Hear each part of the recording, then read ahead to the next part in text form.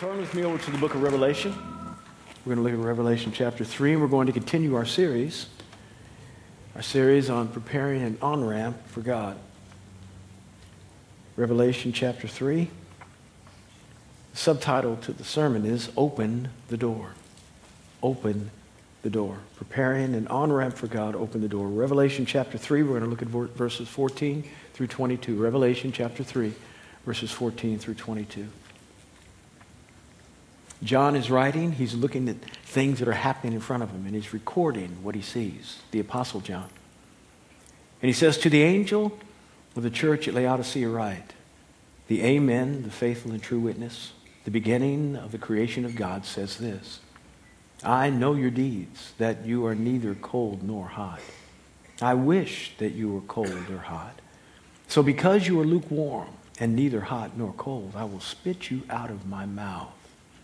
Because you say, I am rich and have become wealthy and have need of nothing, and you do not know that you are wretched and miserable and poor and blind and naked. I advise you to buy from me gold refined by fire, so that you may become rich, and white garments so that you may clothe yourselves, and that the shame of your nakedness will not be revealed, and eye salve to anoint your eyes so that you may see. Verse 19. Those whom I love, I reprove and discipline. Therefore, be zealous and repent. Behold, I stand at the door and knock. If anyone hears my voice and opens the door, I will come into him and will dine with him, and he with me. He who overcomes, I will grant him to sit down with me on my throne, as I also overcame and sat down with my Father on his throne. Verse 22, he who has an ear, let him hear what the Spirit says to the churches. Lord, have your way today, I pray. In Jesus' name, amen. Three things about which I'd like to talk to you. One, the problem. Two, the solution. And three, the results. Here we've got a church that's in trouble. Church is in trouble. And Jesus is trying to help the church get out of trouble. The problem is the church doesn't know it's in trouble. The church thinks it's fine. The church thinks it's right with God. It has no clue that she is possibly as far away as possible from right relationship with him, though the people in her very well might go to heaven. They are clueless. And let me give you the backdrop to this church at Laodicea. The church exists in what we call the Lycus Valley, Lycus, in what we would now call Turkey. It was in the northern region of the province of Asia in the Roman Empire. And it bordered two cities. To the north, about 6 miles, was a city called Hierapolis. To the east, 10 miles, was a city called Colossae. Now, Colossae you might be familiar with, in that it's the church to which Paul wrote the book that we have in our Bible called Colossians. In the book of Colossians, we have a reference to Laodicea.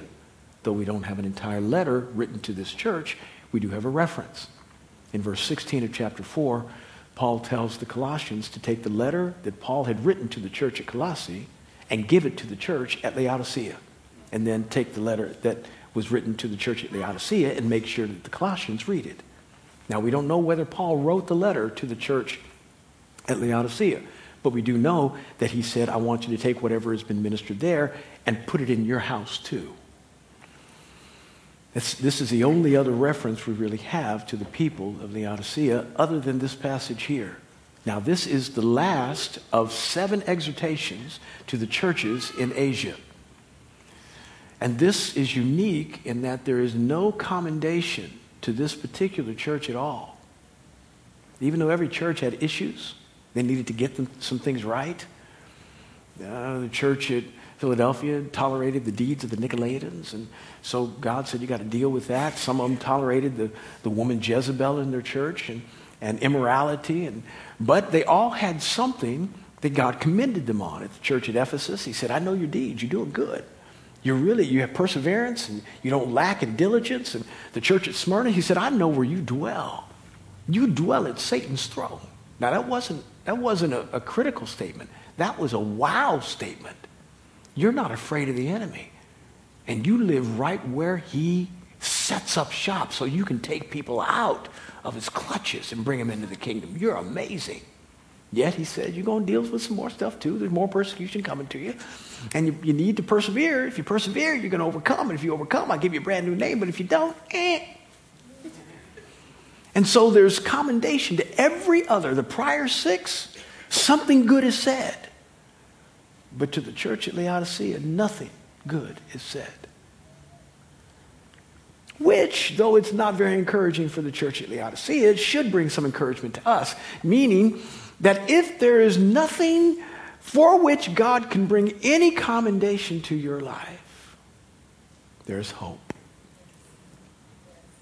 Meaning, you might look at your life and you have a lot of accomplishments which you might be proud of.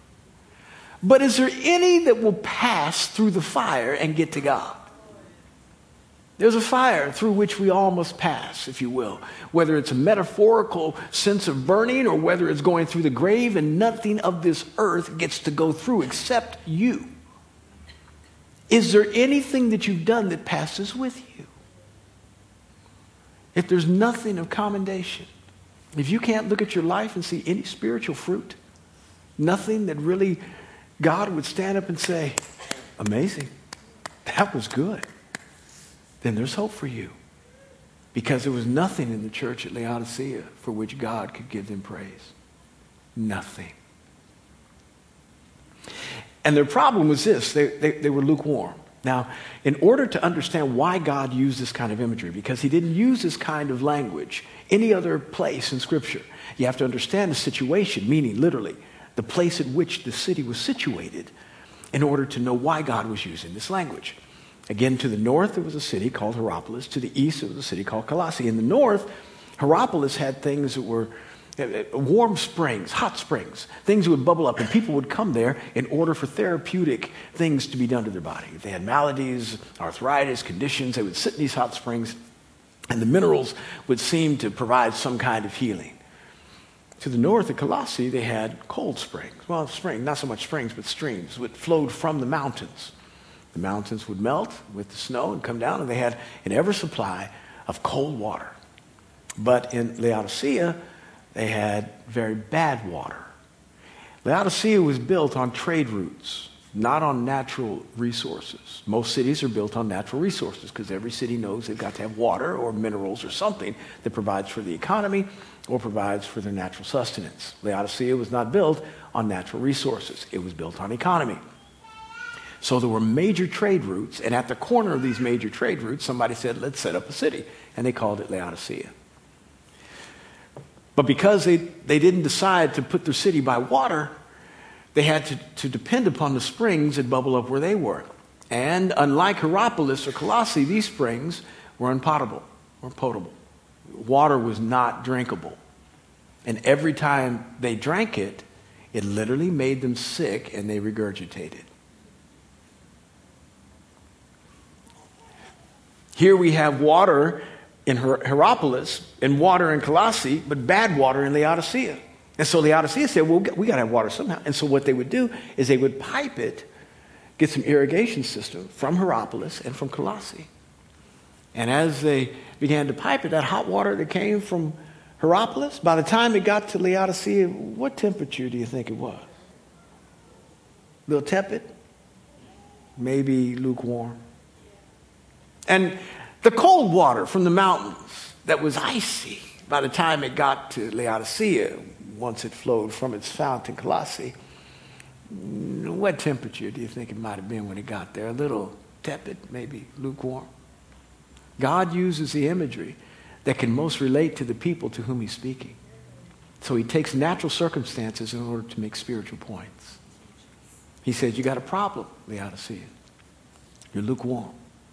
I know your deeds, and you are lukewarm, and because you are neither hot nor cold, I will spit you out of my mouth. Now, the New Testament translators, from Greek to English, Greek was the original language of the New Testament, are very kind in the way they interpret the Greek word for spit.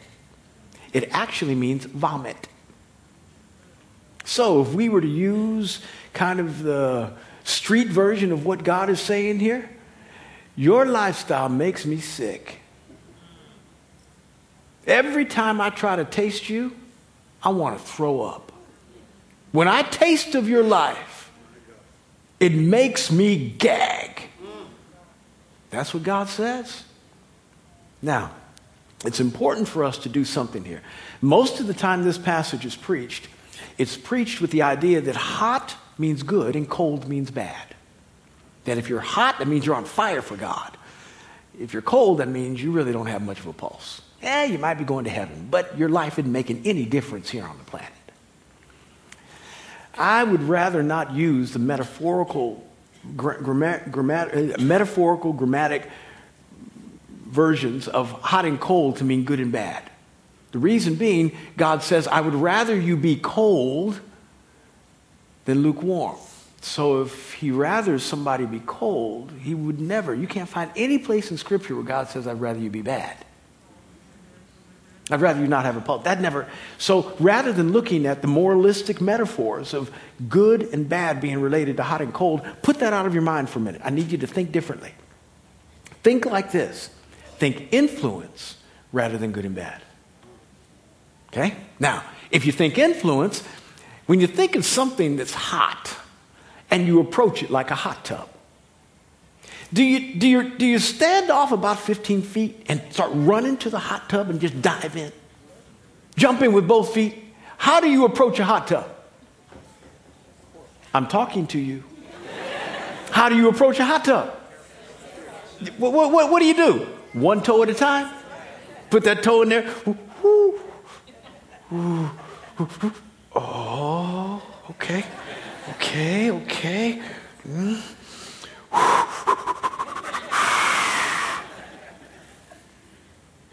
You got to figure out how you're going to approach the hot water. I don't know if you've ever been to the beach here on the East Coast. In order for you to get warm water on the East Coast, you got to go all the way down to Florida. I mean, past Jacksonville. Really, the water doesn't get warm till you get to Miami, West Palm Beach. Then it's about 78 to 82. And it's really nice in the Caribbean. Oh, it's amazing in the Caribbean. But if you go swimming out here in Virginia Beach, you better buck up.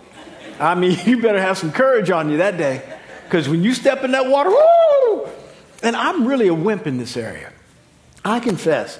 My wife and I, we go to the beach and we'll go into northern Florida, someplace like that, and we'll go on vacation. And we have breakfast and we get out there and we get in our little lounge chairs with our virgin pina coladas, emphasis on virgin. And I'm not against drinking. I just want you to know how I do life. So we're enjoying life there, you know. And then I said, I'm going to go in the water. And I get up and I start going in the water. And about 20 minutes later, I'm about knee high. I'm not kidding. And Cynthia kind of looks at me with the temptation and says, you know, it's going to be lunch before you get in.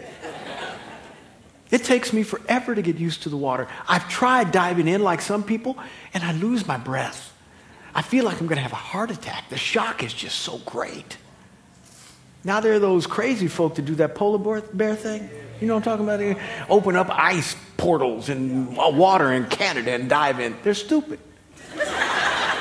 They're just flat stupid. They're crazy. I don't know why they do that. But most folk don't act like that. They approach it differently. Grace Covenant. Is there anything about your life that makes people approach you differently because of your Christianity? Anything about your Christian witness that makes people say, I'm not comfortable with this. It's not the temperature I'm used to. Let me see how I can fashion my life so I can figure out how I should address this person. Everything about you and your Christian witness ought to make people rethink how they approach you, because you're a representative of the kingdom. You're an ambassador for Christ. If everything about you makes them feel so comfortable that they can keep dropping F-bombs and talk about their infidelity and fellowship with you over their night in the club, not thinking that somehow there's something on the inside of you that thinks it's distasteful, you're pretty lukewarm. And God says that kind of life, though you might go to heaven, that's not the issue. You don't taste good to God. You just don't taste good. So bad, he says, you make me sick. Now, why does he say that? Does it seem extreme? Not when you realize what he gave to get you right. The sacrifice he made, we're not talking about a change in philosophy. We're talking about a man giving his life. Jesus died on the cross for you. And he died on the cross for more than just you to get to heaven.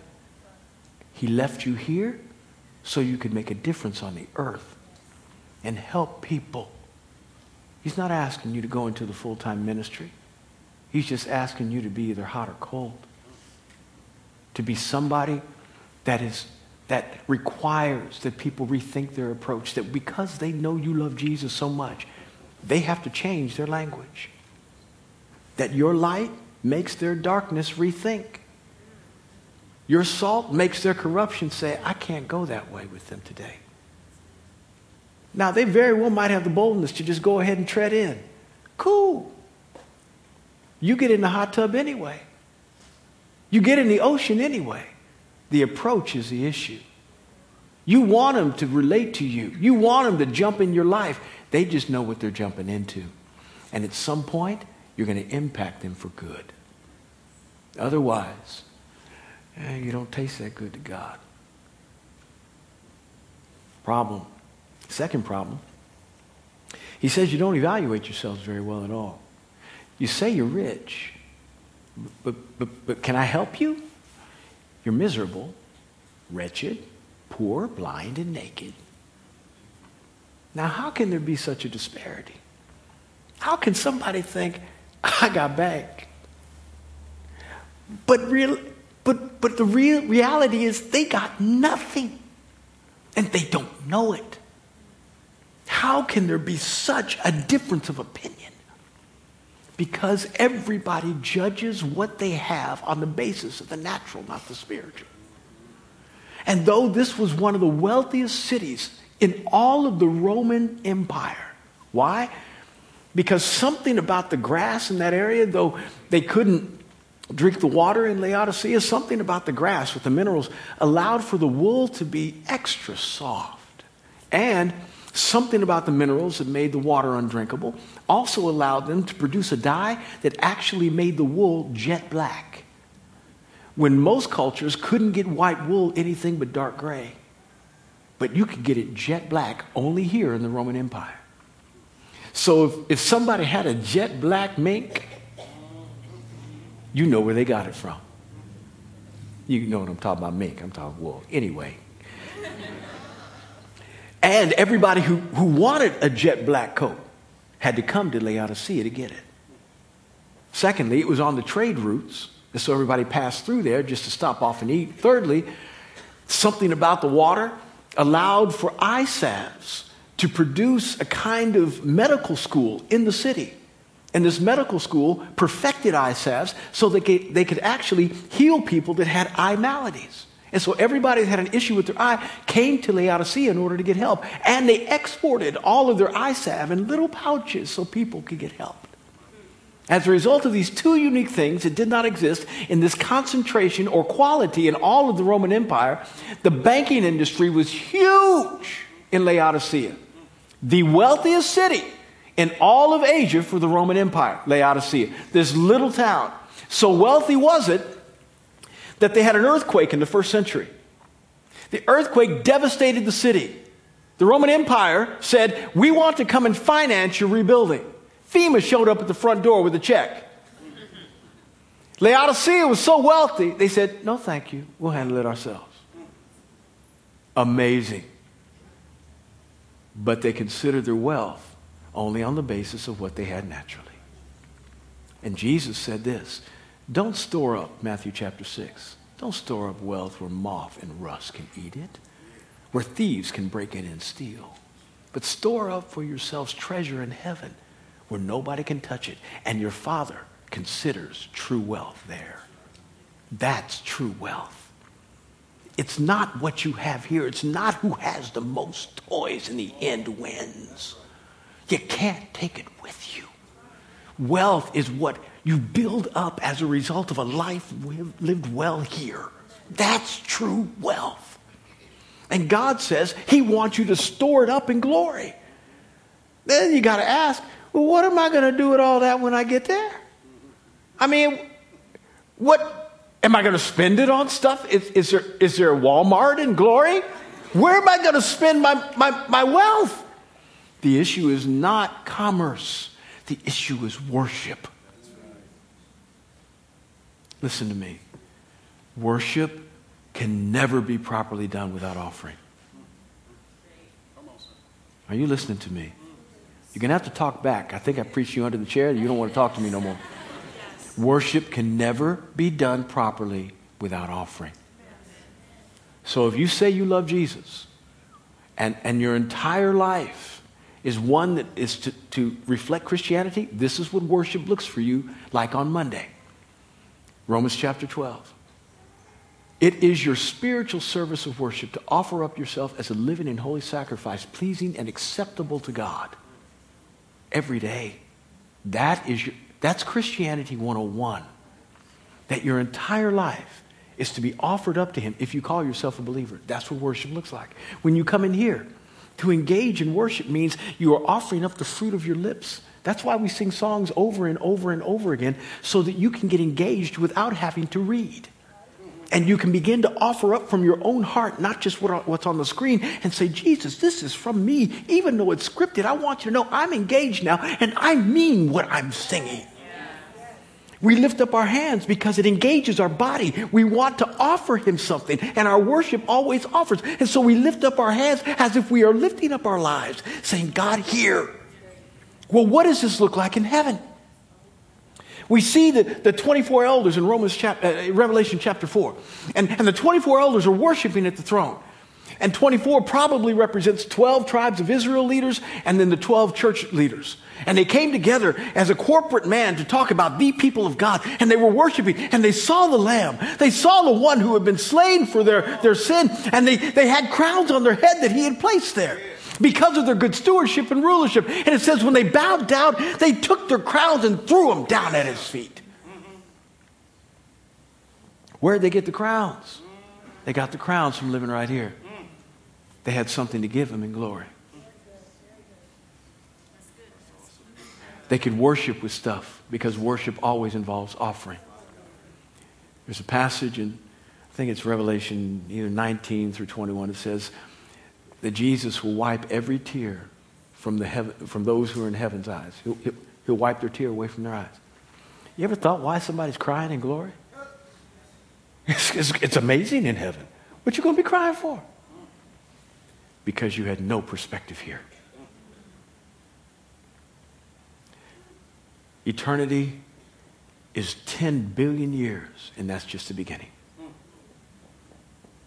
When you get there, this life will be a blink, and yet your entire existence was focused on this life. And you built up no reserves in glory with good deeds and offerings and giving to the poor and sowing your life for people that needed desperately to hear the gospel. You gave nothing while you were here. You got to heaven because you gave your life to him. You prayed a prayer. He forgave you of your sin, and he called you by his name. But you brought nothing with you. As a result, everybody else is offering because they sowed. They gave to building campaigns. They opened up orphanages in Africa. They gave their time and energy to children in the children's ministry. They went down to Yorkshire Elementary. They gave to the homeless. When he was hungry, they fed him. When Jesus was thirsty, they gave him something to drink. When he was naked, they gave him clothing. And the disciples said, when did we ever do that to you? When you did it to the least of these, my brethren, you did it to me, and I remembered. People cry because they say, I ain't got nothing to give. I ain't got nothing to give. The beauty is that he doesn't condemn. He just wipes it. Says, okay, I got you. You got me. I'm trying to be a billionaire in glory. That's what I'm trying to do. So that I don't come empty-handed. That's why God wants us to be generous in our giving. other than the fact that it meets the needs of people here and things get fixed and all kind of stuff happens as a result of your contribution. But God notices and he stores up stuff for you there. These people said, I got bank now, baby. I'm cool. I am cool. I just tip God every once in a while. It's good. It's good. I let him know how grateful I am for him making me blessed. Man, my house, I'm on crib. They're going to come do cribs on me next week. Come with the crew. You're wretched. You're poor. You're blind. You're naked and absolutely miserable. Focus on the spiritual, not the natural. I know a lot of mothers of three, single mamas of three, scraping by on $29,000 a year that are billionaires in heaven. Because they give.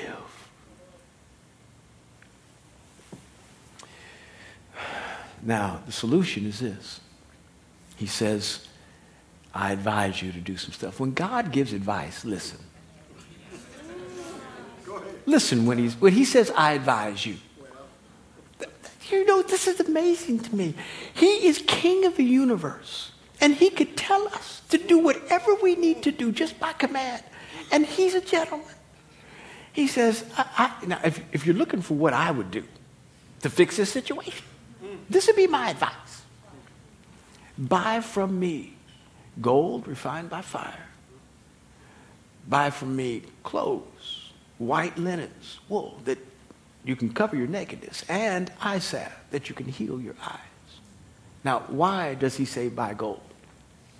Because gold represents the character of God.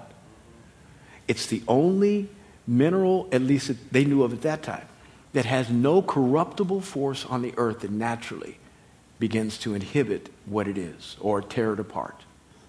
That's why you can look on Discovery Channel and History Channel and see these Spanish galleons that sunk off the coast of Florida and Georgia and South Carolina. And they go in there and 500-600 years later, they find gold doubloons. And they pull them out and they look as pretty as the day they were minted. Yet they've been in salt water for 500 years. Why? Because salt water doesn't matter. But they find a silver spoon, can't tell it's a spoon anymore. So many barnacles, it's been messed up, it's gone. But the gold looks as good as the day it was minted. And there's something about the character of God that is incorruptible. And he wants you to have it. He's trying to get it to you. Now, he says, buy from me.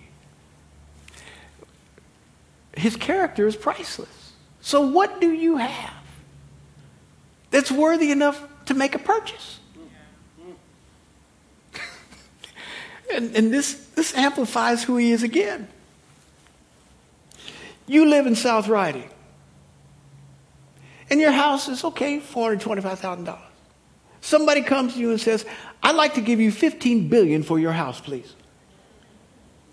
Do you negotiate about a moving date? How long does it take you to say yes? Because you know this don't make no sense. This does not make any sense. You want to give me what for what? This house isn't worth it. Okay, where do I sign? God says, I want your life. That's what you purchase with. Give me your life. But Lord, my life isn't worth your life.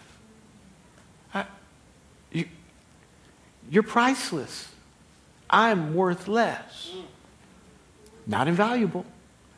Just you aren't as worth. You aren't worth as much as his life. So you are worth less than his life. I'm worth so much less. You want to make, how does this benefit you? What do you get me out of it and I get you. How is this a good exchange? I'll take it though. I ain't mad. I'll take it. Yet most of us are trying to hang on to our pitiful life. We're turning down $15 billion for our comfy bedroom. What's wrong with us? Buy from me gold. Buy from me clothes. I want to cover you. I know you make some pretty wool down there. I get that. But it still doesn't cover your sin. I still know what you've done. And it's not fixing the problem. I want to forgive you. I want to restore you. The kind of stuff I give covers all that you have done wrong. and allows you to feel a sense of acceptance rather than rejection as a result of your sin. Every moment that Adam covered himself with his own fig leaf, he was separated himself from that which he needed, and that was healing. He was running away trying to fix his own problem. He needed to run to God as quickly as possible so God could cover him properly. Buy from me that. Give me your life and watch what I'll do with all your mess ups. And let me have your light because I'll give you some eyesight. I'll cure your blindness. I know you can't see how poor you are. That's the problem.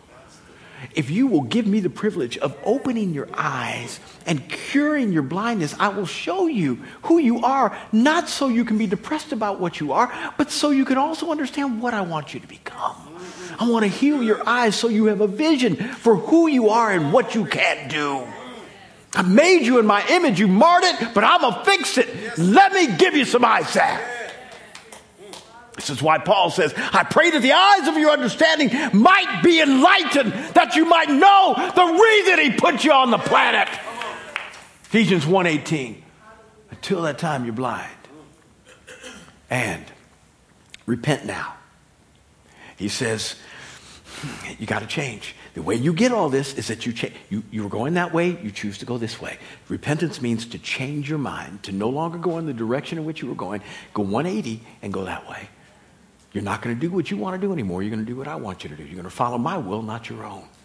And do it with zeal. Don't take 6 months to try to figure out whether this needs to be done. Do it now. Do it with zeal. Hurry up. And open the door. How much longer are you going to leave Jesus out on the stoop? He's sitting there on the front porch.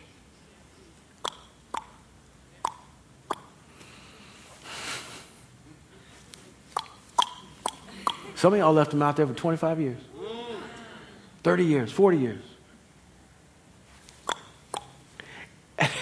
Again, he is so gentlemanly. He's God Almighty. He could bust the door down. He can do what he wants to do. He'd be right in doing it. But he's sitting there waiting for you to open because he's looking for an on-ramp into your life that you can build. He's looking for a way in whereby he doesn't have to wreck everything. Just knocking. And why? Because if you let him in, he said, I will come and dine with you. He's not just going to come and judge you. This is the way I think it ought to go. We read the Bible with an understanding of God's forgiveness and mercy to such a degree that we forget how the story ought to read. I know your deeds. You are lukewarm. I wish that you were cold or hot. Because you are not cold or hot, but because you're lukewarm and you're not hot or cold, I vomit you out of my mouth. You say you're rich, but you're really poor, miserable, blind, naked, and wretched. And I want you to know I've had enough. It's over. I'm pulling the plug. That's the way we would have it read. Because if you were God, you couldn't handle all the folk that don't like you. All the folk that won't do what you want them to do. All the folk that do wrong all the time. And all you do is give them mercy and kindness. At one moment, you just wake up on the wrong side of heaven's bed. I'm done. Bye. And yet he stands outside knocking. I don't know. I mean, every time I read passages like this, I got to say, I don't know you very well, God. I've been walking with him 34 years. I'm thinking, you're bigger than I thought. You're more merciful than I ever conceived. I'm not worthy. You're amazing. So he says, open the door, and I'm not coming in to judge you. I'm coming in to eat with you. Eat your nasty food. It's your house. You're the one who's preparing. He said, I'm coming in to eat you. Yeah, I'll fellowship in all your filth, your junk. Nah, I'll clean it up. I'm coming in to help. I want a fellowship.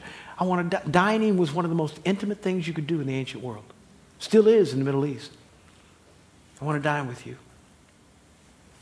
And then lastly, if you let me do this, I'll give you the privilege of sitting on the throne with me, even as I sat on my Father's throne with him.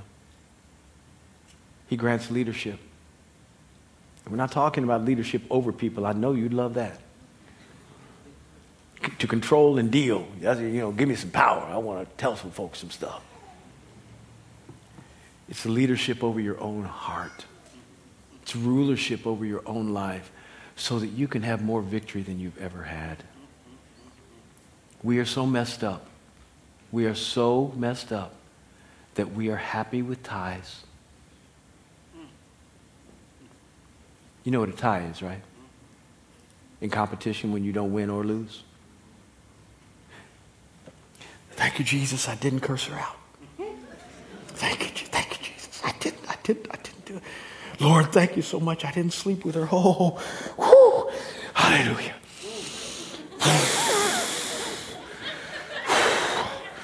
Oh, great. We are so happy that we didn't mess up, that we think it's victory, when there is no victory, because we didn't do anything to score for the kingdom. We just didn't lose. And we are happy with ties. That's how messed up we are. If we just didn't do something bad, hallelujah. Victory ought to be your portion. It's what you ought to believe for every day. That you are advancing the cause of Christ in your life and in the lives of those that you influence. Everybody who comes around you feels like they are better as a result of being around you. They may not feel comfortable. They may not even like you very much. But you are indelibly imprinted on their brain every time they go to bed. In the silence of their own thoughts, there you persist with your Christian witness and the highest and best standards of conduct. And they can't run away from it even when they don't see you.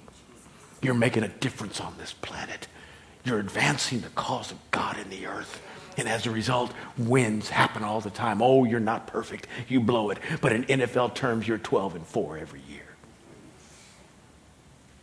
Basketball terms, if you like NBA, you won 60 games. You lost 22, but that's all right. You in the playoffs. You in the playoffs. Baseball, you won 110 games. Yes, you lost 52, but that's all right. You won 110. You won twice as many as you lost. Nobody calls any team in those positions losers. They define them as winners. And Christianity should be that which defines you as a winner, in that you can rule over your own soul because Jesus has now given you authority to sit on the throne with him and guide your conduct to the best possible end. This is how we overcome. When we build an on-ramp that allows him into our lives, when we open the door and say, come in, I repent, I don't want to live the way I've been living. I'm blind, I want to see. I've clothed myself with my own excuses. I choose to take the clothing of your covering and be covered for good. I choose, O Lord, to repent of my sin and to give you my life. The great exchange happens and he takes your shack and you get his mansion. Let's pray. Father in heaven, I'm asking for your grace and mercy. Inspire and bless everyone here. Pour out your ability and hope that everybody here can actually be